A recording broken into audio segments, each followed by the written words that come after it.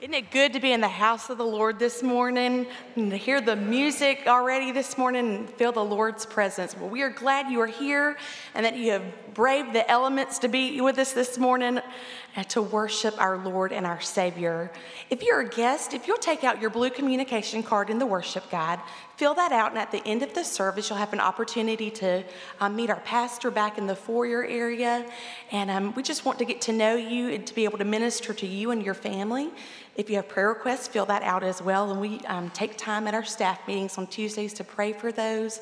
And then our prayer ministry prays for those on a daily basis as well. So we are glad that you are here on a special Sunday that we're going to rededicate our sanctuary and have a baptism as well. And so we are thankful to just be here, to be able to worship God this morning.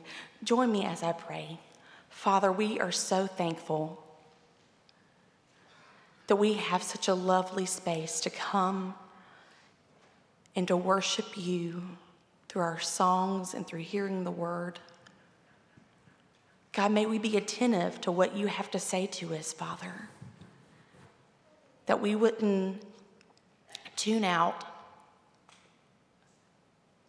what it is that you want to speak to us so we can live it out when we walk out these doors today, Father, because we know that we live in an area and in a time where people need you more than ever, Father. And so we pray that we would be the hands and feet of Jesus as we go and we live here in Pineville, Louisiana, and in the state, in our nation, and around the world. God, we thank you for your presence here. May we continue to worship you through baptism and song this morning. In Jesus' name I pray. Amen. Church family, we're so blessed this morning to be able to celebrate baptism once again. Coming today is Madison Everett, or we know her as Maddie. She made her profession of faith back when we were still in the gym, and she's coming today for believer's baptism. Madison. Maddie, upon your profession of faith in Jesus Christ, I baptize you, my sister in Christ, in the name of the Father, and of the Son, and of the Holy Spirit, buried with Christ in baptism, raised to walk in newness of life. Amen. Okay. May we continue to celebrate and worship today on a great day of rededication of our sanctuary. May the Lord be blessed today.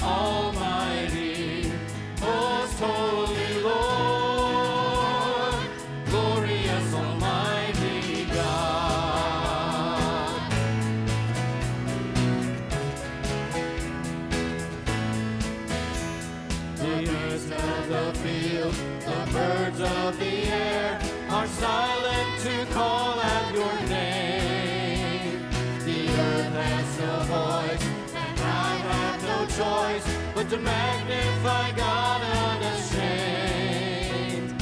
Let the rocks be kept silent for one more day. Let the whole world sing out, let the people say, Almighty, most holy God, faithful through the ages, Almighty, most holy Lord, glorious Almighty God. When time marches on with the innocents gone, and the darkness has covered the earth, but His Spirit still dwells.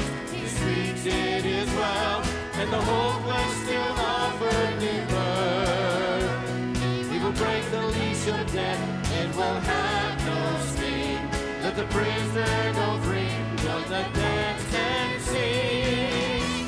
Almighty, most holy God, faithful through the ages, all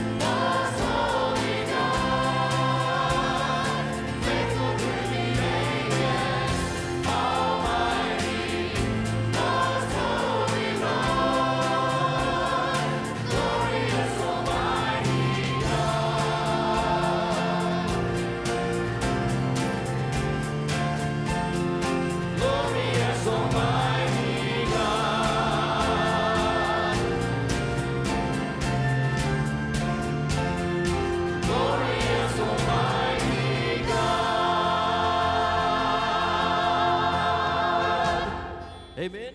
Amen. We're believing God and we trust Him because He's been faithful in the past. He's been faithful in our present. And He will be faithful as we go forward. Amen. So today we sing and we declare from our heart, great is thy faithfulness. Sing with us. Great is thy faithfulness, O God, my Father. There is no shadow of turning with Thee. Thou changest not thy compassions, they fail not. As thou hast been, thou forever wilt be. Great is thy faithfulness. Great is thy faithfulness. Morning by morning, new mercies I see. All I have needed, thy hand hath provided. Great is thy faithfulness, Lord, unto me.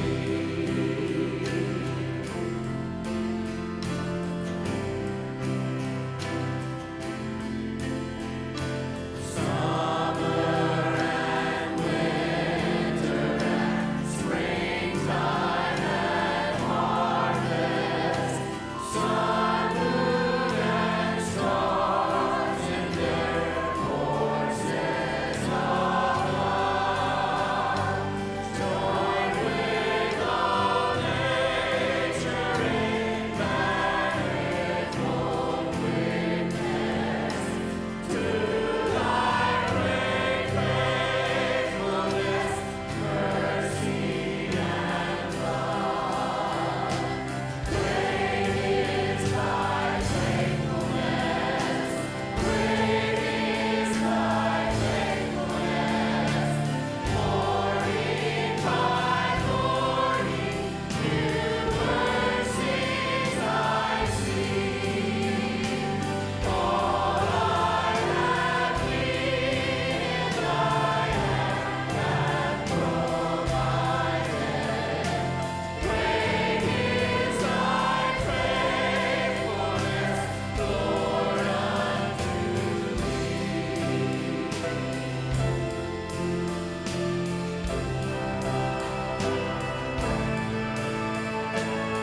Pardon for sin and thou peace that endureth. Thine own dear presence to cheer and to guide. Strength for today and thine hope for tomorrow. Blessings all run within 1,000 beside. Great is thy faithfulness. Great is thy faithfulness. Morning by morning, new mercies I see. All I have needed, thy hand hath provided. Great is thy faithfulness, Lord, unto me. Great is thy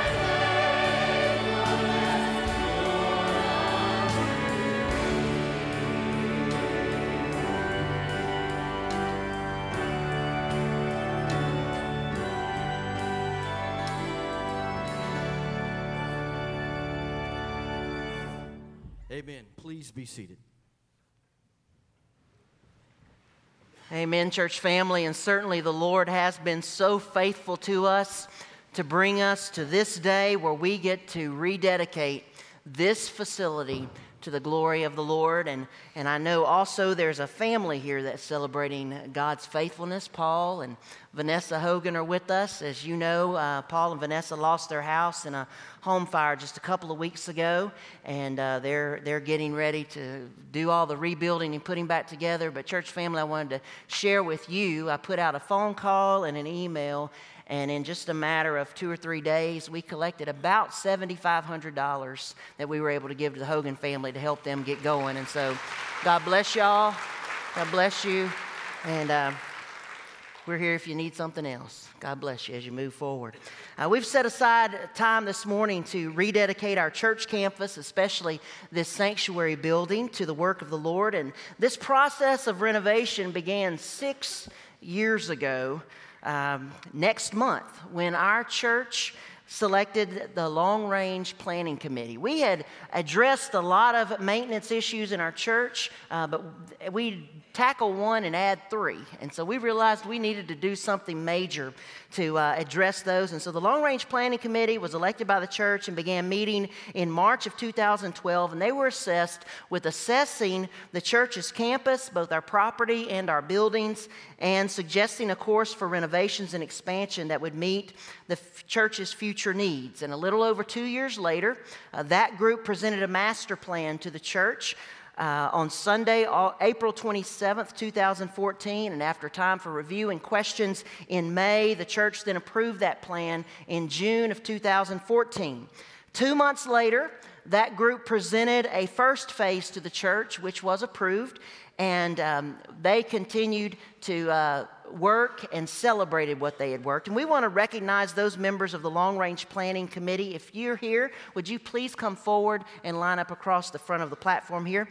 Jennifer Pastor, Pam Tullis, Doug Ash, Gene Jones, Harry Ingalls, Monica Marquez, Chris Beal, and I believe his widow Amanda is here to stand for him, Terry Spruill, Elizabeth Hilburn, Doris Ralston, Jimmy Holsenbach, Gary McKay, and Joe Blackwell. This group worked tirelessly to get that project together. 2 years and a little more of hard work, lots of meetings, lots of dreaming, and lots of putting things together. And we wanted to recognize them this morning. And then, on top of these people, we needed a steering committee for the first phase and a committee to handle the capital campaign, which became known as Making Way. And many of these members stayed on those steering committees, but some others came along. The steering committee was composed of Philip Beard, who served as chair, Harry Ingalls, Terry Spruill, Joe Blackwell, Elizabeth Hilburn, John Marquez, Gene Jones, Jennifer Pastor, Pam Tullis, Joe Stansel, James Charles, Peggy Doucette, and Beverly Price. And then our capital campaign committee was Harry Ingalls as chair, Carol Lowe, James Stewart, Nick Nixon, Betty Matthews, Herschel Corley, Bob Nichols, and Elizabeth Hilburn. And is Miss Pat Stewart here today to stand in for James? Okay, we will recognize her in his stead. These committees began working immediately in August of 2014, and the capital campaign committee work ended pretty much once that launched in mid-2015, but the steering committee has continued meeting. They actually have their last meeting this coming Thursday night, which will be March 1st of 2018, which means they've been working 6 years solid on this project. And so we need to give some thanks to these people. If you'd give them a round of applause today.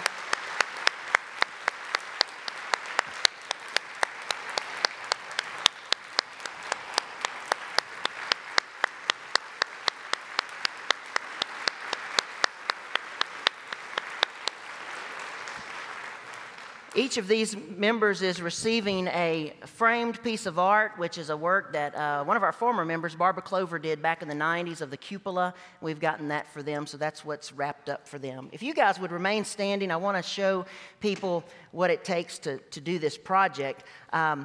Working from the very beginning in 2012 through to now was Ash Broussard and Weinzettel, our architects for the project. And I can't say enough about Doug Ash and his team who've worked so tirelessly, and they're amazing. Alongside David was Amy Wallace and Kate Nichols, and they're both here. If you ladies would come join us here at the front. These ladies worked tirelessly to help develop what's here today. And we're so grateful for their design work and them catching the vision of what we wanted to accomplish. Once the projects went out, the contractors showed up, and we're recognizing those contractors today who helped with the renovation, and most of those helped on other projects as well. But Tudor Construction was our general contractor for this project and did an excellent job. John Tudor is here. John, if you come here to the front, we want to recognize you. He's here representing his team, and if my history's correct, John's grandfather built this building, John's daddy renovated it, and now John's renovated again, so if we don't outgrow this place, his son can renovate it in another 30 years. Hopefully we'll outgrow it. Let's give John and Tudor Construction a hand. Thank you so much, bud, for your work. Working alongside Tudor and ABW Architects were 18 other subcontractors. And consultants that ranged everywhere from painting to flooring to millwork to glass to mechanical to landscaping to audiovisual and a lot more. It takes a lot of people to pull off a big project like this. And if you ever passed by the church when work was going, especially in those last several months, you know that over by the activities building was just full of pickup trucks. And that's because people were crawling all over this place doing work. It takes a lot of people. And not many of our subcontractors were able to be here today, but some are. So if you're here with us, you're one of our subcontractors, would you please come and join John here at the front? We want to recognize you. I think we had one or two ours. So yeah, Jeff, come on down. Jeff Leopard's with Glass Specialties. Did all of our glass work, doors, windows. Thank you so much, Jeff, for being here. And they're receiving a ceramic ornament of our cupola as a memory of their work here on the church as well. Along the way, we learned about historical tax credits that could be gained that could really help offset the cost of this project. Yeah, Jeff, sorry. Hey. Mr. Kent Willett needs to be up here, too. Kent Willett? Kent, come on down here. We learned about historical tax credits, and that helped greatly offset, will help greatly offset the cost of the project.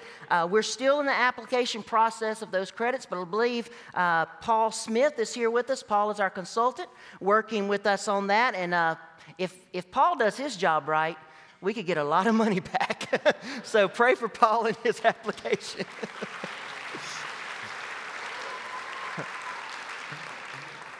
And then there is the group with whom we will have the longest relationship, Sabine State Bank. Provided the loan for this project, and Dub McCain has been working with us, and Dub is here. Dub, would you come down? We want to put a face with the bank, and Dub and his team have been working with us since the very beginning. They've done a fantastic job helping us, answering questions, and we're grateful for Dub and his team's work, and we're going to be related with them a long time, but hopefully not as long as they hope we are related to them. So we're going to pay that off furiously. So let's give all of these folks a hand for their work. Yeah. On behalf of our church family, thank you so much for giving us this wonderful place, helping this to be an answer to prayer. You have now gone down in the history of First Baptist Church Pineville in a major way, and we're grateful for you. Thank you. Y'all may have a seat.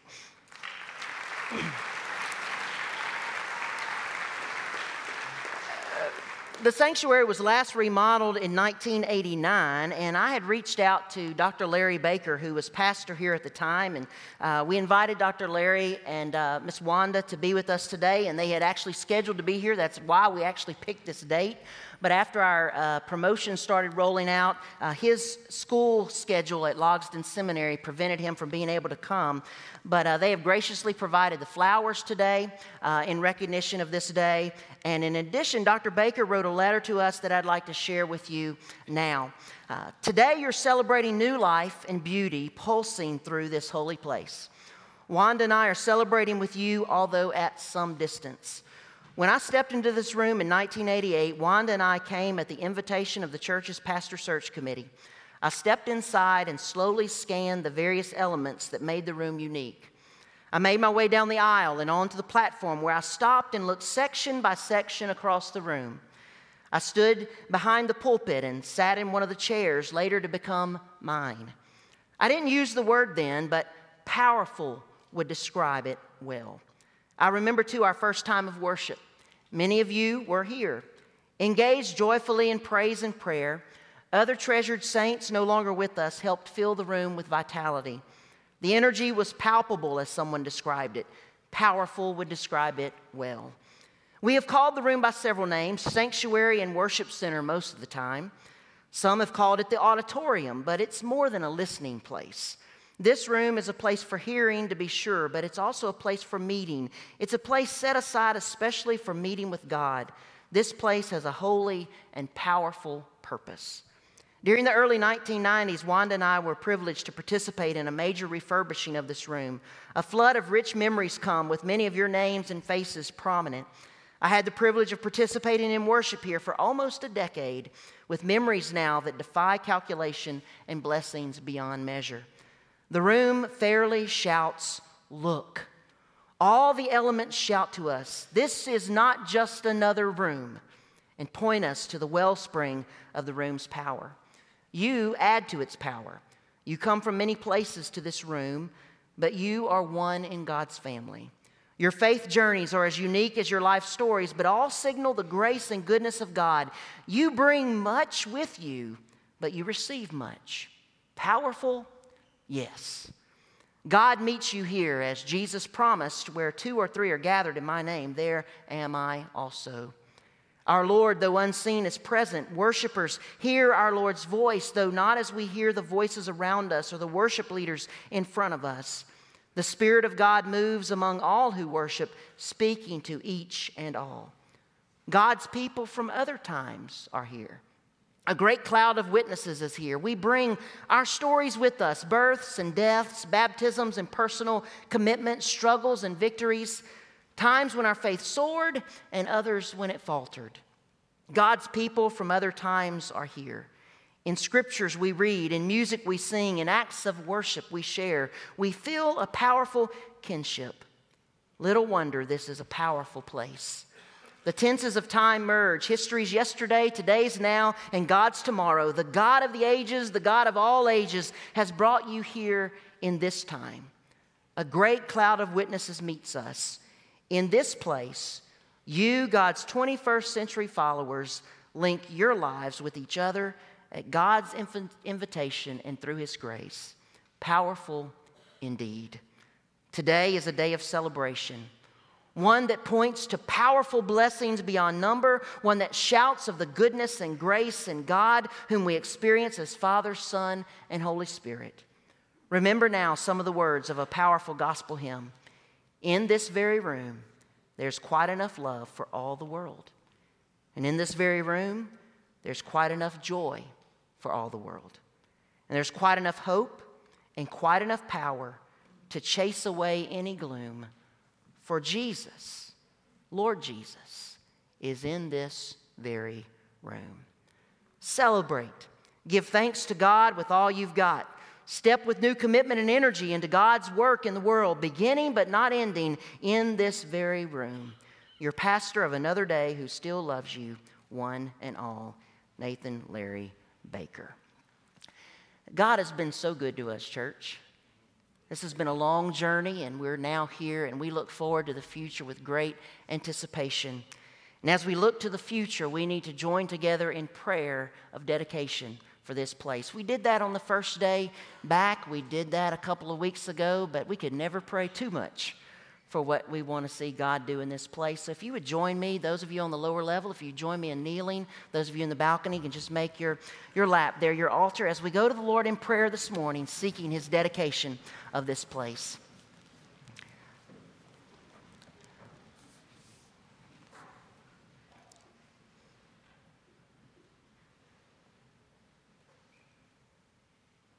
Heavenly Father, as the song says, This is your house. Come and dwell. Lord, we give you this place. This room is not like any other room. As Dr. Baker said, it's different than any other auditorium, for it is a place that is a sanctuary, a place for your presence. It's a worship center, a place where we center on worship. And so, God, as we join in this place for corporate worship, we pray, God, that we would sense your presence every time we're here. God, we would ask that there would never be a time or a season when the baptistry is empty. We pray that there would never be a season when the altar is empty. But God, we ask that this would be a place where people, namely us and those to follow us, will do business with God. Lord, may masks come off as we enter the room. May the costumes be left outside, and may we be ourselves. May we get to know ourselves in the most clear way. For when we come into your presence, we see ourselves for who we really are. Lord, may we deal with sin in this room. May we rejoice in this room. May we offer our loved ones back to you in this room. May we commit our marriages to you, our children to you, our lives to you. Lord, every time we come into this room, help us to make a decision for you. As we hear your word, may we apply it to our lives. May we respond to how the Holy Spirit wants us to use it in our life. And may we leave this place ready to serve you in the way that you've called. God, generations have gone before us in this room, and generations may come after us. But Lord, at this time, we pray that we would be a generation that seeks your face, a faithful generation, a generation of First Baptist Pineville that when people 50 years from now look back, they will say, we want to have that kind of faith. Lord, we've heard of your renown. We have heard of your works. Lord, renew them in our day. Lord, may we be those people. Lord, as we've prayed before, Lord, we pray that you would build a hedge of protection around this church, around this campus, that the enemy would have no room here, but that your Spirit would so fill this campus with your presence that the enemy would not even be able to get a pinky hold, much less a foothold. And may your presence be so palpable and so powerful that everyone will know that they've been in the presence of God when they come to this place, whether for worship or for a conference or for a funeral or for a wedding or for a concert or anything else that happens in this place. Lord, we give this to you. We give this room to you. May you receive all glory and honor because you are the one that helped it to happen. You're the one that will help this church to continue to penetrate darkness in central Louisiana, the United States, and even around the world. We pray this in Jesus' name. Amen. God bless you.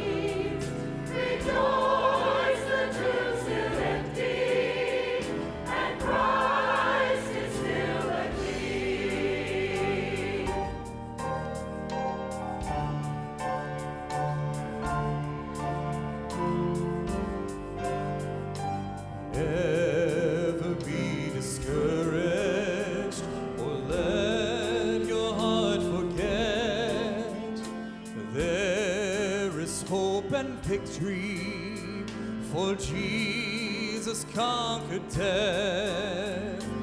He'll return in power, but till that glorious day, lift his banner higher, stand strong and keep the faith. The word still has the answers, the blood alone still saves. God is still our refuge, and the gospel still remains. Souls can still be rescued, for mercy still redeems. Rejoice, the tomb still empty, and Christ is still the King.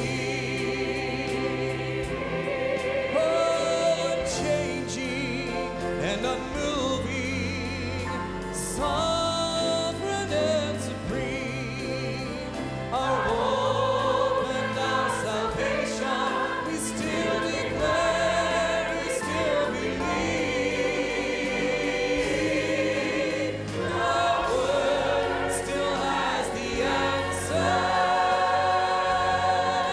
the blood alone still saves.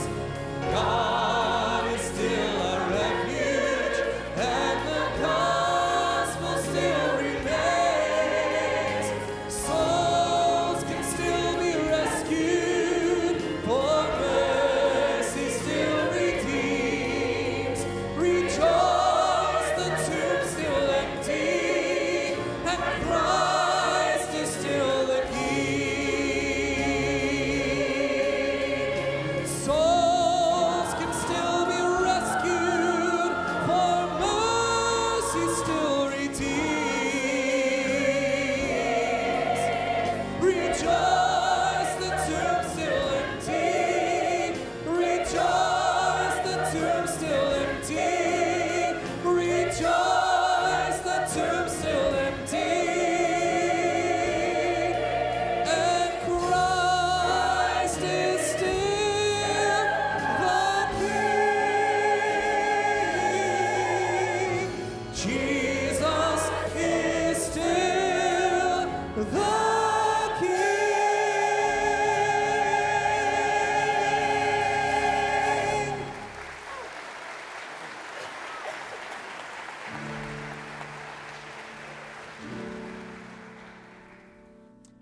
Amen. Christ is still the King. And we look to him for future things. And we make the declaration in our heart today, Lord, be thou my vision.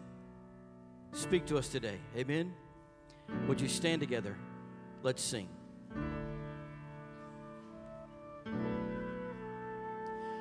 Be thou my vision, O Lord of my heart.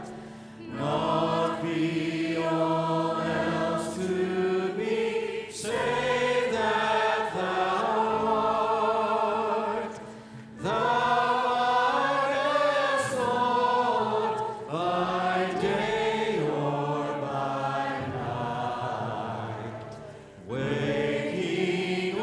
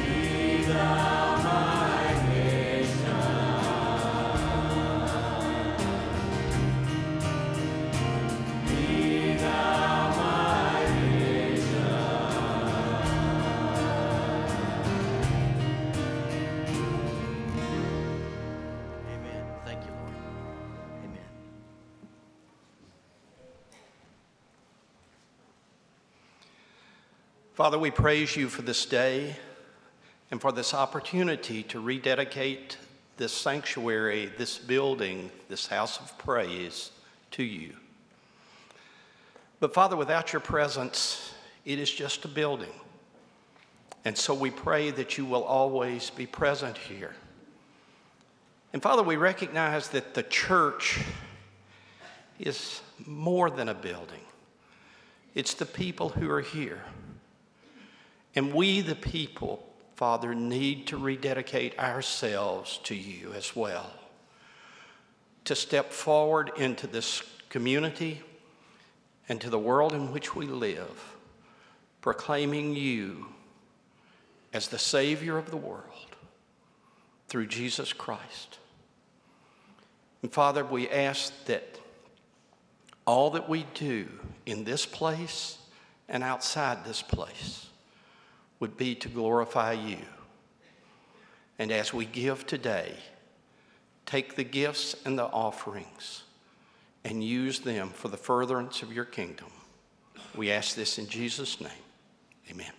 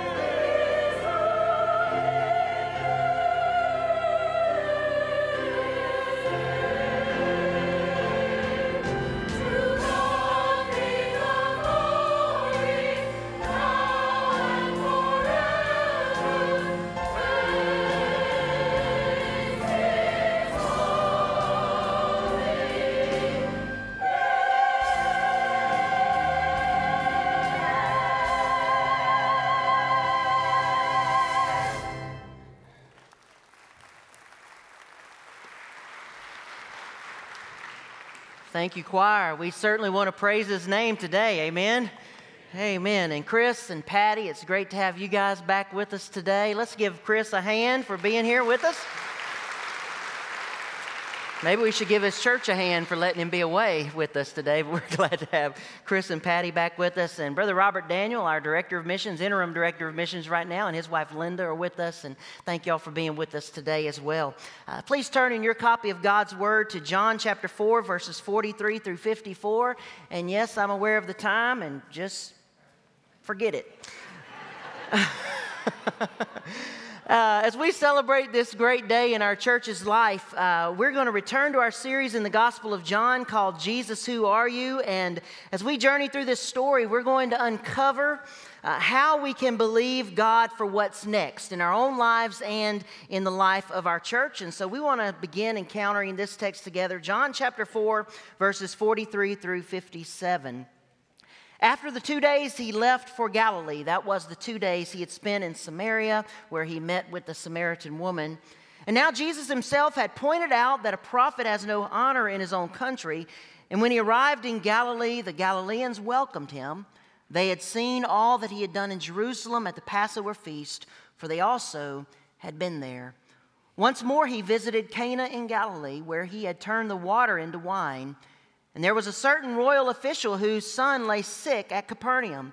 And when this man heard that Jesus had arrived in Galilee from Judea, he went to him and begged him to come and heal his son, who was close to death. This man was facing what many would say is the greatest grief possible. His son was facing certain death, and there was little hope. There were no pediatricians, no children's research hospitals. Some illness had come upon this child, and his life was draining from him. And there's no scarier place for a parent to be. The loss of a child is the greatest pain a parent can face. Dr. Roger Sullivan was one of my professors at Louisiana College when his wife and daughter Joy were involved in a single car accident 20 years ago this past Wednesday. Miss Sullivan was paralyzed in that accident, and Joy died as a result. Dr. Sullivan provided an equation that helped me understand the pain of a parent's loss of child, and that is love plus loss equals pain. That seems simple enough, but if you notice, when you either increase love or you increase loss, mathematically, pain increases as well. And we love our children more than we could ever express, and there is no loss greater than death. So when incalculable love meets the greatest loss, they bring about the greatest of pains. Dr. Sullivan said, I didn't know a human could hurt that bad and live. Unless you've been there, there's no way to describe the emotion of losing a child. Some of you have been there at different stages along the way of their life, and I know the pain of loss is always there. Second to the loss of a child is the place where this man is, the realistic fear that your child may die. It's not a fun place to be. You feel helpless, but you will do anything for your child to be made well. There is so much fear, and grief starts to creep in, and you begin to mourn, but you don't want to because you want to believe the best. And that's where this man was. As he looked at his child laying on his bed at his home in Capernaum, he was helpless and he was hopeless. Now, depending on your translation, this man is described as a royal official or a nobleman. He was probably an officer of Herod Antipas, who was stationed in Capernaum, and such a position afforded this man a great deal of wealth, a great deal of influence, more wealth and influence than most people of his time would have. And this man could normally get things done, but on this day, in this situation, one that mattered to him more than anything else, he was hopeless and he was helpless. That is, until he hears that Jesus is just 20 miles away in Cana in Galilee. No doubt word had been spreading about this miracle worker from Nazareth. Jesus had turned water into wine at a wedding, and he had spent the last several weeks teaching in that region, and many people had been in Jerusalem to see him cleanse the temple, and you know they went home talking about that. And so the word about Jesus was spreading, and there were a lot of followers with him, but most of them were just a miracle entourage waiting for the next show. If it had been our day, they would have been following Jesus or going ahead of him, selling T-shirts and trinkets, trying to get people to come to the next spectacle.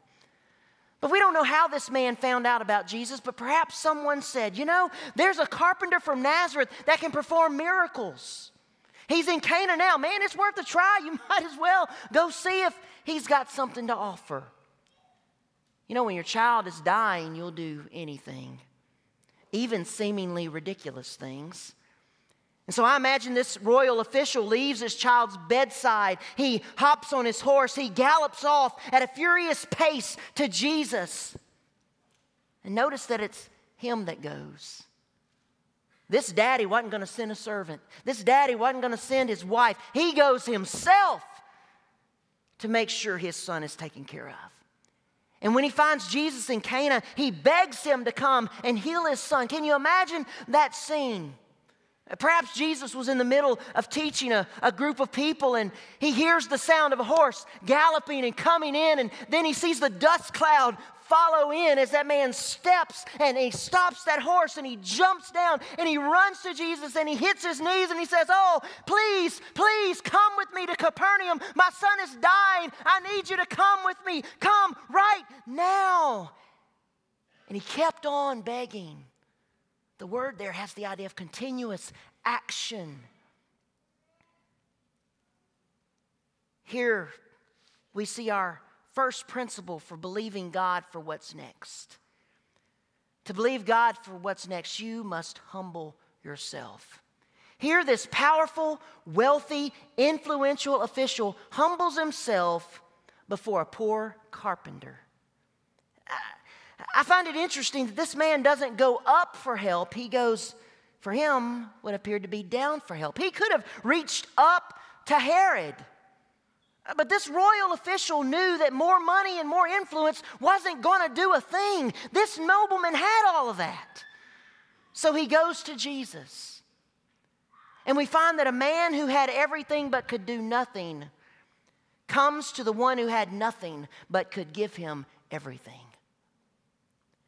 And so really, in going down for help, this daddy was reaching up for help. When we go down for help in humility, we are going up as well. Challenges, opportunities, problems often draw us to God. They can cause us to run to Him, cling to Him, plead with Him. The challenges and the problems and the opportunities can be what drive us to our knees and bring us back to church. It's good that there are no atheists in foxholes.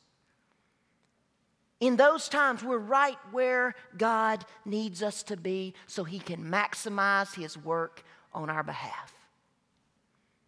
So what does Jesus do? How does He respond to this man's pleading? Well, get ready. You're about to be offended. Verse 48. Unless you people see miraculous signs and wonders, Jesus told them, you will never believe. What an insensitive jerk. If Jesus had said that to some of us, we would have walked away angry as all get out, cursing Him all the way. How dare He? Is Jesus being insensitive, though? Is He being hard? Is He being crass? Does He not care? No. He's growing this man's faith. You see, for all his humility, the man wasn't quite where he needed to be. The man's problem was much like our problem. He told Jesus how to handle the situation, and he presented the problem before he presented himself. This dad knew what needed to happen. Jesus needed to get on that horse with him, ride back to Capernaum, get off, go to the child's side, touch him, say some magic holy words, and poof, his son would be okay. That's what needed to happen. But that took the daddy out of the equation. That took the rest of the family out of the equation. That even really took the little boy out of the question. What good would it really do for Jesus to show up and heal the boy if all the boy would do is grow up, die as an old man, and go to hell? You see, Jesus wanted to do more in this situation, and he wants to do more in our situations. That's why humility is so vital. We come to Jesus with our problem, with our challenge, with our opportunities, and we know to do that. But so often when we do, we give no thought to placing ourselves before God first. Instead, we barge into his throne room and we demand action in a certain way. In the name of Jesus, I command this to happen. And then when he says, no, or wait, we get ticked. But the problem's not with God, the problem's with us. We've not submitted ourselves to him and his grander picture. If he were to say yes to our demands in that moment, we might miss out on something greater that he wants to do.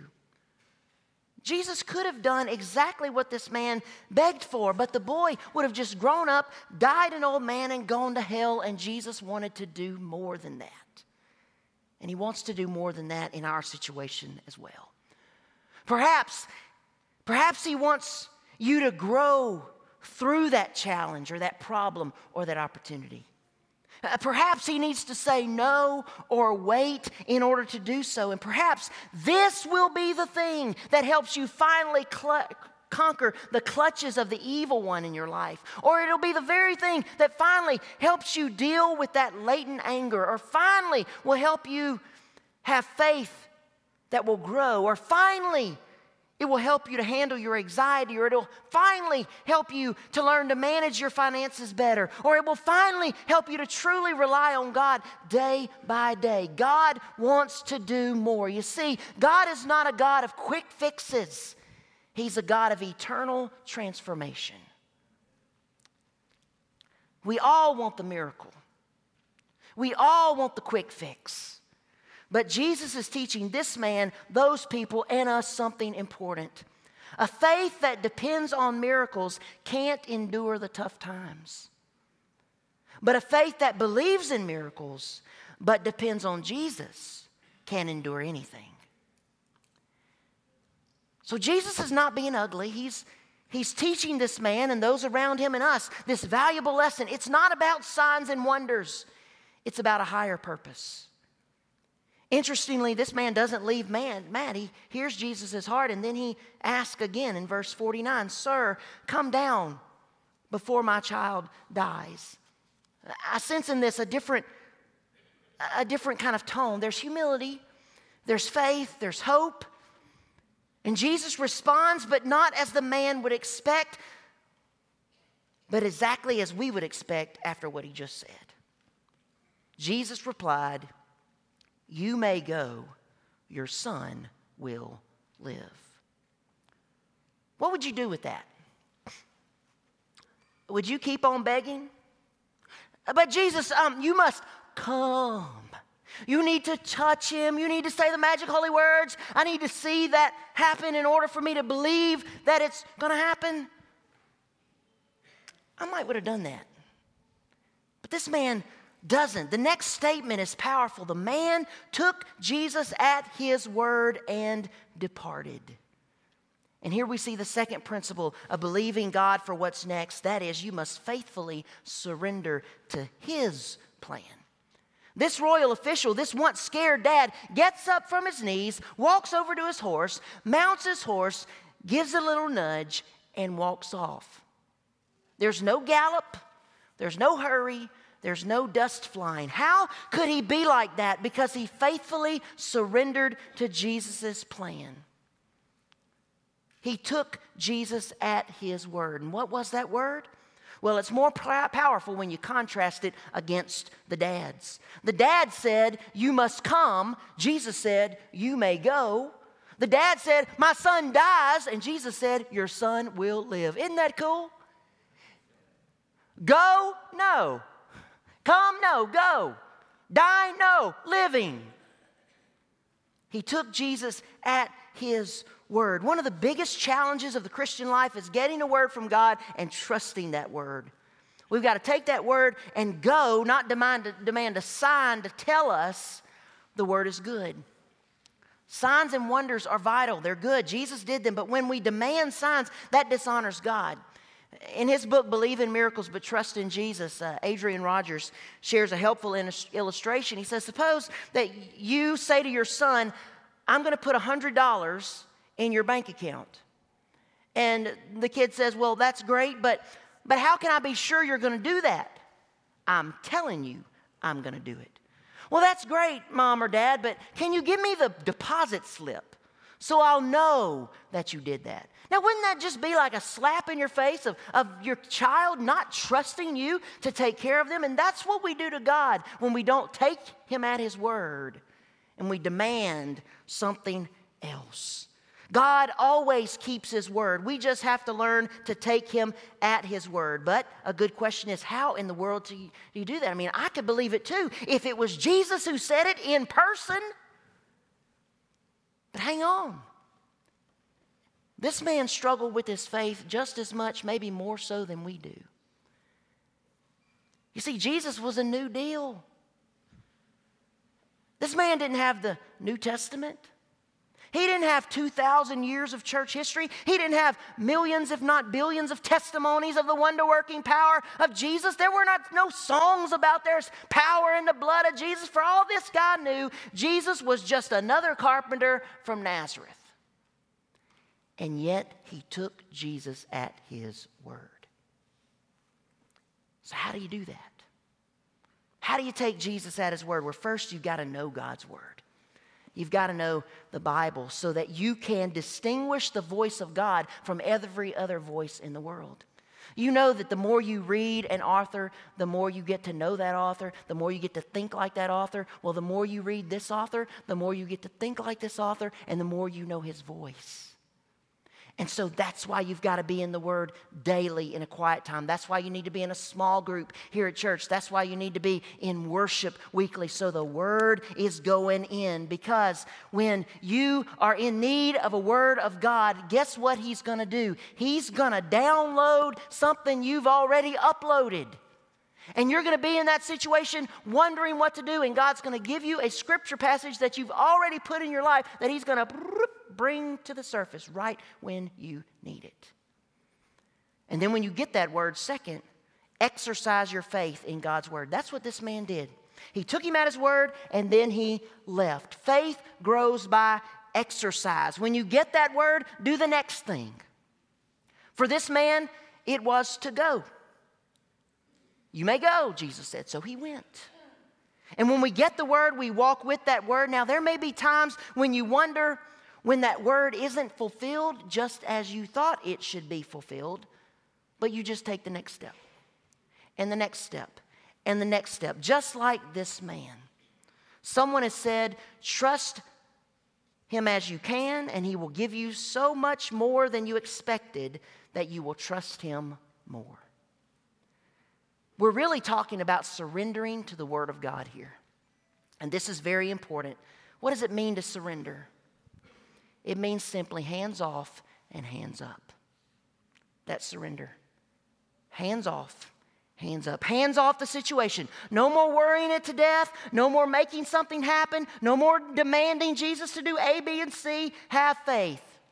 Hands off. Adrian Rogers says, faith is not so much receiving from God the things you want, but accepting from God the things He gives. You can't claim it until He names it, he says.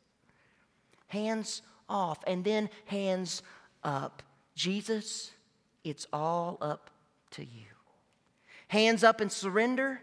It's yours. Hands up in praise. God, I know you have this. That is surrender. The man took Jesus at his word and he departed. Faithful surrender. Now, pay close attention as this story continues because we get to see just how full of surrendered faith this man now is. The man took Jesus at his word and departed. And while he was still on the way, his servants met him with the news that his boy was living. And when he inquired as to the time when his son got better, they said to him, "The fever left him yesterday at the 7th hour." And then the father realized that this was the exact time at which Jesus had said to him, "Your son will live." You know what's interesting about this? The man didn't gallop off on his horse and speed to get home. If he had, he could have been home by dark the same day as the boy was healed. But apparently, he believed he's okay. So he took some time. We don't know. Maybe he did some business. Maybe he visited some friends. But whatever he did, he didn't leave until the next day. And his servants, realizing that the son was better, and when he didn't come home that evening, they decided, we got to go get him. And so they're running, and they're just at breakneck speed. And the tense of the verb there is like they just came to him and they kept telling him in shorter breath, your son, master, your son, he's alive. He's good. And the man says what? When did he begin to get better? Yesterday, sir, about 1 o'clock. It was instantaneous. It was at the exact same time Jesus had told him his son would live. The exact time the man had gotten the word. Now, he thought he would gradually get better. He asked, when did he begin to get better? But it wasn't a gradual, it was an instant. If this dad's faith had not grown to full blossom by now, it does right here. Warren Wiersbe says his crisis faith led to a confident faith. His confident faith led to a confirmed faith. A confirmed faith led to a contagious faith. For look at the result at the end of verse 53. So he and all his household believed. Folks, that's why Jesus healed the boy.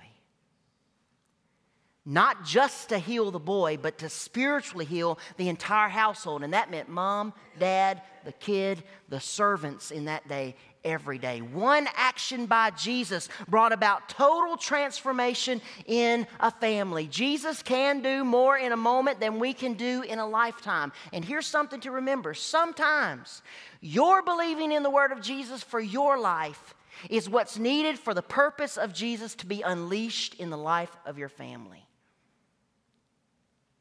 Sometimes it starts with you. How many of you think that after this man experienced this move of God in his life, he continued to walk with Jesus? I do. In fact, there's some idea that maybe this guy's mentioned elsewhere. Some people think in Luke 8, verse 3, that Chuza, a steward in the household of Herod, is this man who was converted, and he and his wife are helping to support the Lord's work. But in whatever case, we find believers in the very service of King Herod. What a marvelous growth of faith. This was the second miraculous sign that Jesus performed, having come from Judea to Samaria. Jesus, who are you? I'm the Lord of the physical and the spiritual realm. I'm not limited by time, by space, or by place. Jesus, what do you offer? Spiritual healing for your entire household. Jesus, how do I get it? By believing me for what's next. What do you need to believe God for in your life? Maybe something that's really been burdening you for a long time. What is it you need to believe God for? Lay it out there. Hands off, hands up, and surrender and give it to Him. Lord, we come before you this morning and we pray, God, that you would help us to believe you for what's next in our lives and in the life of our church. We ask, God, that we would grow in faith day by day, Lord, in the difficult times of life and in the seemingly easy times of life. Lord, may you write your word upon our hearts today and do a great work within us is our prayer in Jesus' name. Amen.